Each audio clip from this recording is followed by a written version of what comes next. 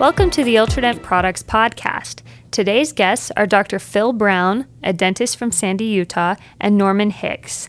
During Norman's 31-year career in the dental materials industry, he has worked for 5 different major dental manufacturers. Currently, Norman is self-employed as a consultant to a few other dental manufacturing companies. Norman was directly involved in the introduction of the original fiber post into the U.S. market in the mid-90s. He also has several published articles on the topic of low modulus reconstruction. Hi, I'm Dr. Philip Brown, and I'm here with Norman Hicks, who's back in Salt Lake City here. When Norm and I got together last time, kind of part 1, we talked about what criteria would we use to select an endodontic post. What should it do, the function, what should we expect?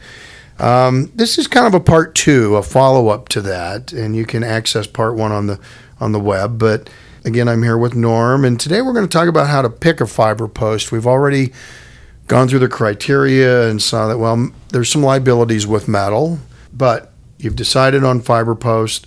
Where do you go from here? Norm, there's probably a lot of fiber posts on the market in the U.S. How do you start to weed out, as you say, the good, the bad, the ugly? Well, it's a good question. What I like to do is talk about how fiber posts are alike in so many ways, and then after that, talk about a little how they're different from one another by brand and other things. Okay. First of all, just by nature of their composition, all these fiber posts are going to be what we call low modulus, meaning they're not rigid. They have about the same level of rigidity as the tooth structure. So when the tooth flexes, the post flexes with us, and this then again lowers, if not eliminates, the predisposition to root fracture. So any fiber post you get, good, bad, or the Walmart brand or the Tiffany's brand, so to speak, it's going to be a low modulus, not a threat to the tooth structure. Good. Secondly, all the fiber posts, if you're following the directions, they're going to be bonded. We don't recommend using ionomer cements, Duralon cement, zinc phosphate cements. There's just no need for them. They're soluble. These are bonded posts. Thirdly, none of these posts are capable of corroding. There's no bimetallism. There's no galvanic reaction. No corrosion potential whatsoever. They're aesthetic. I think somebody may still sell some carbon fiber posts somewhere, but for the most part, fiber posts these days are either tooth colored or translucent. You have that choice to make. And lastly, all fiber posts are removable. Some of the companies that furnish these give the dentist the tools or make them available, the drills to efficiently remove the post. Other fiber posts, you say, well, just use burrs and dig them out. But all the fiber posts are removable in a matter of minutes. And by, say, a matter of minutes, there's several published studies, if you will, that show that in vitro, on a benchtop, you can remove these effectively in 30 seconds to 4 or 5 minutes. But if you have to take that clinically, if it takes 3 or 4 times that long, what are you looking at? 10 minutes, 15 minutes? Right, not a big deal. So it's a good deal. That's how they're similar. They actually have more differences between types, brands, styles, companies, however you want to look at that. And the primary difference has to do with the type of fiber, the volume of fiber, in other words, the amount of fibers, the quality of the fibers, and whether those fibers are treated or pre-treated before they're made into a post. And then there's the actual manufacture process, because there are a number of companies now that do make and provide fiber posts. The thing is that the type, the volume, and the quality and the treatment of fibers that are used to make the post tend to lend themselves to a differential in tensile strength, flexural strength, interlaminate shear strength, all of which are important. And perhaps most important would be fatigue resistance.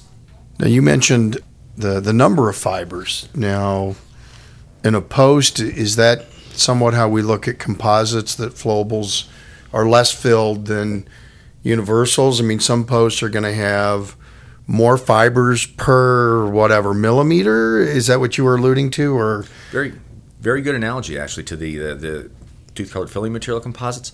There are fiber posts that you can buy that have a fiber volume or weight as let's say as low as 37 or 42%. Most of the better ones, I'm going to say the ones that have been proven to be stronger, to be more fatigue resistant are 60% fiber or better. Wow. Or more. So generally a product literature is going to list on there what's the volume or the weight of fiber, and as a rule of thumb, more is better. Right. Okay. Well, so again here, I'm interested in fiber posts. If I was going out looking for a car, I know what I want, what I'm looking for. With posts, are there some simple questions to ask to find out some of this information, or what do you suggest from that point? Well, absolutely. The first thing that I mentioned, and possibly the biggest profound difference, has to do with the fibers, and therefore that influences strength and fatigue resistance. But fiber posts differ from one another in terms of their level of radiopacity, their light transmissiveness or conductivity, whatever you choose to call that, their overall shape, design, whether they have macro or micro retentive features. There's all this to choose from. Obviously, as a dentist, and even certainly your insurance provider for the patient is going to want to be able to see this fiber post on a radiograph. And so the more radiopaque the post is, the better. As I said in the previous segment, these fiber posts may never be as radiographically dense or as radiopaque as metal posts, but they don't need to be. There are several fiber posts on the market right now that there is no question that any clinical person, chairside assistant, a dentist, and an insurance claims approver could look and see there's clearly a post in place there and therefore should be reimbursed. Then there's the light transmissiveness or the light conductivity. Keep in mind the clinical situation here. When you're working on a flat exterior surface of a tooth and bonding to it, it's easy to control your etchant, its placement, your bonding agent, and even get your light polymerization energy right up to that surface, geometrically speaking. Right. When you're dealing with a post-core placement, you're dealing with a hole, if you will, that could be 10, 12 millimeters deep. And it's not always easy to position your fiber optic curing light tip directly over that to cure your adhesive or your cement or your dual cure down in that well. So to use a post that's translucent, and very more translucent is better, and light conductive is going to be a clinical benefit to you when you're bonding the post, in that when you get the post placed and you can shoot light down through it and it actually acts like a fiber optic bundle, you're delivering light polymerization energy to the bottom of that post hole, if you will, and therefore just by that matter, translucent is better than opaque white. Right. And my favorite part of that whole process is with a dual cure cement, light cure, stabilize the post. What doesn't get cured will continue below.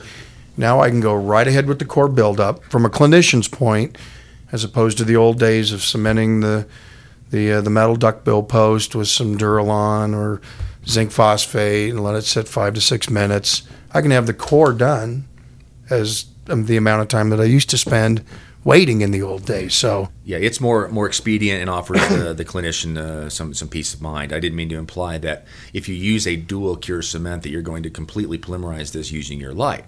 But certainly every dentist who uses dual cure anything realizes that when you expose it to light for a quarter of a minute or so, you've gelled it, you've stabilized it, fixed it, and then obviously the chemical cure is going to ensue over the next few minutes. But you can go right on to your next procedure, and that saves you several minutes right there. Now, we talked last time briefly about it, but now we're looking at fiber posts, and we figured out, okay, we want high fiber content. More than likely, you want translucency, so you can transmit light to expedite the process, save time, save money. Now on the shapes, not so much the geometry of nooks and crannies and slots and shingles and all of that, but parallel and tapered. We talked last time about, but I think we should readdress maybe, what does the tooth want? What's the tooth saying, hey, you know what, this is what I want? Well, it's fantasy land, but if you went to a tooth and asked it to design a post, I doubt very much that it would come up with a parallel shape. That's coming from the clinician's perspective of what retains. Tooth root is tapered. The canal space inside, if done properly, is going to be tapered, and therefore, if you have a material that's compatible with the tooth structure and doesn't require parallelism, then use a tapered shape. There are some parallel-shaped fiber posts on the market. But each generation that comes out as time goes on and these become more popular in the American market, you're finding fewer parallel shapes and more tapered shapes, because that's the natural order of things. The idea of using a parallel post really goes back to the days when all you had was metal prefabricated, and some very good research in the 70s and 80s just indicated that you get better retention.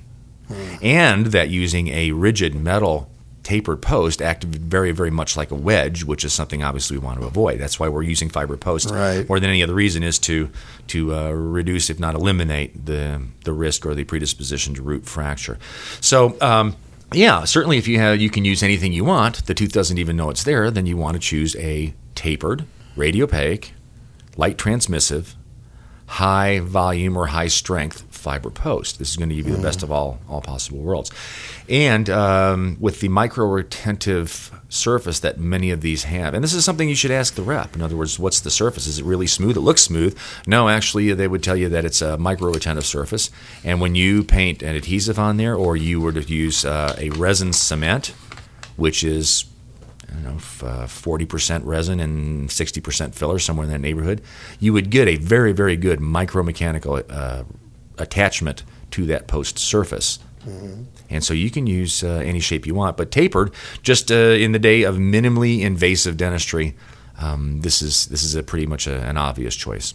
Yeah, it's not. I don't think too many dentists would cement a square crown on a rectangular tooth. Or I hope not. That's beyond me, maybe Phil, I don't HMO know. out there doing that. I don't know. But let the tooth dictate the treatment is what we'd kind of like to see. And the cement preferences you mentioned, I guess if you're using an opaque white, doesn't matter if you're using a self-cured or dual-cured, but with the light transmission, obviously, light transmitting posts, you want the dual-cured cements. So, well, that's an expedient technique to use a dual cure cement. More and more dentists are using those for this. But then there's the other advantage of using a translucent fiber post over using a metal or even an opaque post, is just the aesthetics. It looks nice. You can put a composite core material over that, and because there is no shadow, no show through, you can your ceramist doesn't have to make up for that in terms of shading, and it's just going to be a very, very natural look. One of the things that I mentioned earlier when I was talking about that fiber posts are all have some similarities, and that was the idea that they're all removable. But I mentioned that some companies just say, doctor, the instructions say, well, just drill it out. You're on your own. You're on your own. Yeah, you figure it out. And then there are some companies that actually have a drill, a removal system, or they provide the drills that you would use to place the post, and should you ever have to remove this, you use the same drills to remove those. Now that to me seems fairly efficient as a system as well. As a matter of fact, we know that about today 90% of the root canals and post placements are done by general dentists, but when it comes to removal or retreatments, 90% of those are done by the endodontists. Right. So I don't know if you ever personally removed a post as a dentist, but most dentists, general dentists that I know, refer that work to an endodontist. Well, if it's becoming this easy, then in the future, when this needs to be done, chances are that the general dentist would do it themselves and save the fee. That's right. So that's something to consider when you buy a system. Does it come with adequate retrieval? Should you need? It's like a first aid kit. You probably hope you never need it, but there's nothing worse than needing it and having to get on the phone and ship it overnight, but the patient's gone. So that's something else to look at as far as what you inventory in your office. Convenience. That's what I mean to say. So, okay. Well, thanks for stopping by in Salt Lake City again, Norm. And look for future podcasts posted at the website. And with that, we thank you for coming by. Thanks for tuning in to this week's podcast. To view a full archive of our podcast, please visit podcast.ultradent.com. If you have a question we can answer in a future podcast or a comment about our podcast, please call 800-268-9010 or send an email to ultradentnews@ultradent.com. Be sure to visit us at our trade show booth at the ADA meeting in Las Vegas, where we will be recording additional podcasts from attendees like you.